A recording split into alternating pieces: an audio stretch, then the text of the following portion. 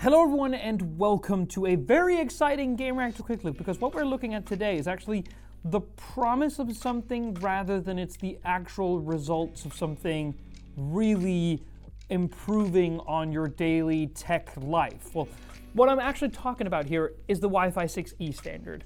The Wi-Fi 6E standard is something that is gradually rolling out in countries across the globe, and essentially it is the Wi-Fi standard, the certification standard, which gave name to the term Wi-Fi and which has increased speeds and coverage and bands available for networking in a range of different updates over the course of past decades, or inclined to say the last decade.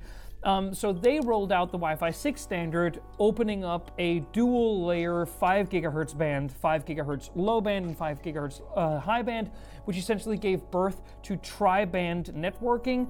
That was something that then individual countries then had to adopt and free up the necessary bands to sell the products, and then the manufacturers had to actually start selling the product. So it's a very gradual kind of process. What I can say is that in Norway, for instance, not too long from here, the Wi-Fi 6E standard has already been adopted, implemented, opened up, and products are openly sold there.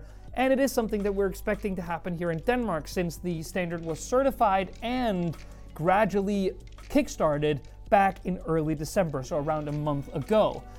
So that's good. Wi-Fi 6E in general is actually something which opens us up from tri-band to quad-band, meaning that you have 2.4 gigahertz, slow, like broad wavelength, but also can penetrate objects more easily and have a wider coverage area. Then you have high and low band 5 gigahertz, which essentially is higher speed, high velocity, but smaller bandwidth, meaning that it can't penetrate objects or give you the same coverage, but it performs in higher speed tests. And if you have a mesh network like the one that I'm about to talk to here, which can swap you in and out between these bands as you move throughout your house, if that you're using different units, well, then you'll get the best possible Wi-Fi for your device and based on your location at all times. Well, we thought that if you thought tri-band was pretty neat, well, how about quad band? Because with Wi-Fi 6E, we're opening up to 6 gigahertz as well. And of course, the same kind of standard and rules apply.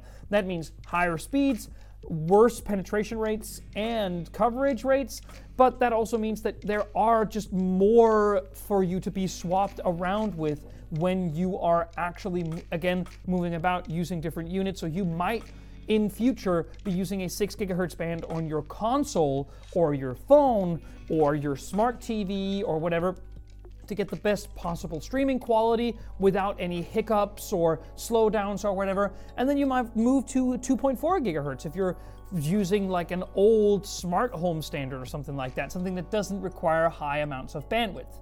So Wi-Fi 6E is almost here. It is here in some cases, but it's mostly going to be getting there over the next year. But if you want to kickstart this Wi-Fi revolution, well, I have something quite extraordinary for you. This is Netgear's new, high luxury Orbi mesh network, more specifically called the RBKE. Usually the last Wi-Fi 6 one that we reviewed, I think last year, was called the RBK 853, and this is called the RBKE Wi-Fi 6E 963. So it is essentially just a generational leap for the Orbi series. We've gone from Wi-Fi 6 to Wi-Fi 6E, meaning that this, I think, is the world's first readily available and sold quad-band Wi-Fi 6E mesh. So, as I said, this supports 2.4, 5 gigahertz low and high, and 6 gigahertz, and can support up to 16 simultaneous Wi-Fi streams at the same time. There is also a bunch of big additions made to this series, and some things that remain the same, but which I'm actually very happy about. So let's start with hardware. It's gone through a slight redesign this year. I've just pulled out the router unit from this box. In the big box that you pay a lot of money for, we'll go through that in the tech-based review, you get this router and 2 satellites for coverage. But again, you can pretty much swap them out as you want. You can get the standard router. I don't know why you would want that in a mesh network, but you can also get it with 1 satellite and save quite a lot of money. But you can also just get 2.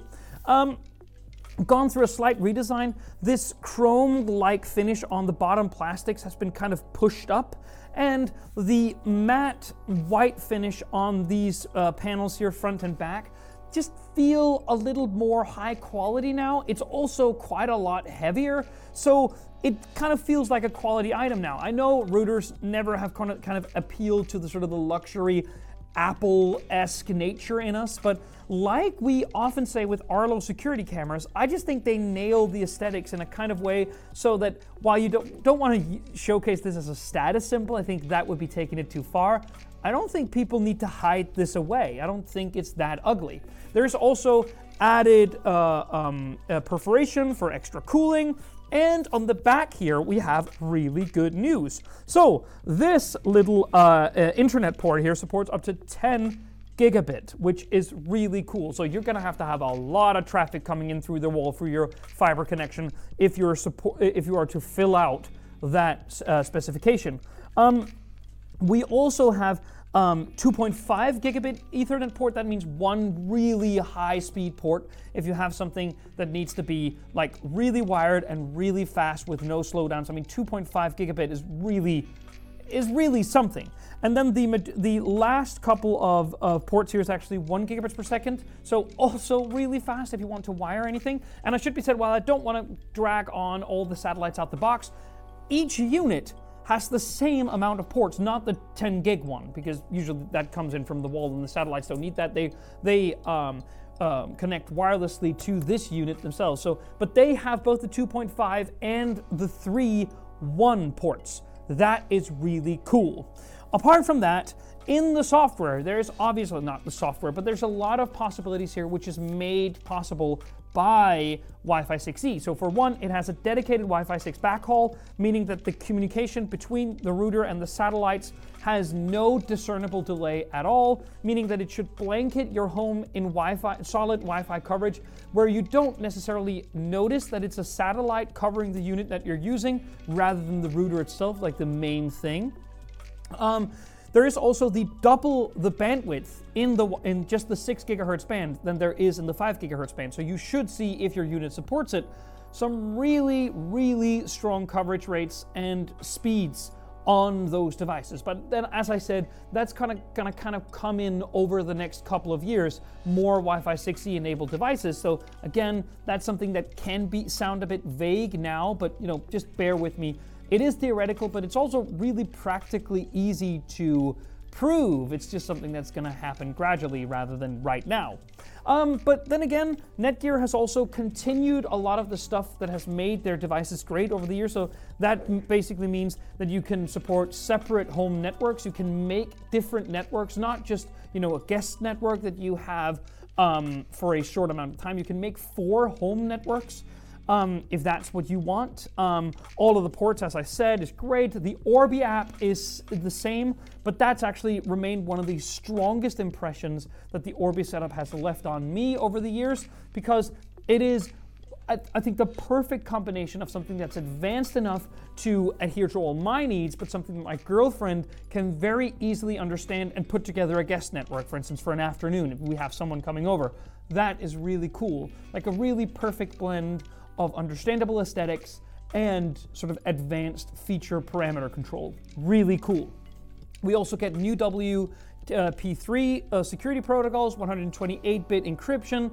There's just a lot of stuff to look forward to. But the main reason why I'm sitting here and holding this router and having this box here is because that I can't actually show you the benefit of Wi-Fi 6E in a discernible, practical way yet. We simply just have to wait until we have the amount of devices to really activate each and every band, and, well, basically just having it set up and just really, really hammer home the point that this is working as intended. So for all of that, stay tuned to Gamereactor, obviously, but at this point in time, we're also preparing a little bit of a pre-briefing article where we explain some of the benefits of Wi-Fi 6E, why it may not be relevant just yet, but also why this product in particular is the way to experience Wi-Fi 6E if you get around to do it. Thank you so much for watching. See you on the next one.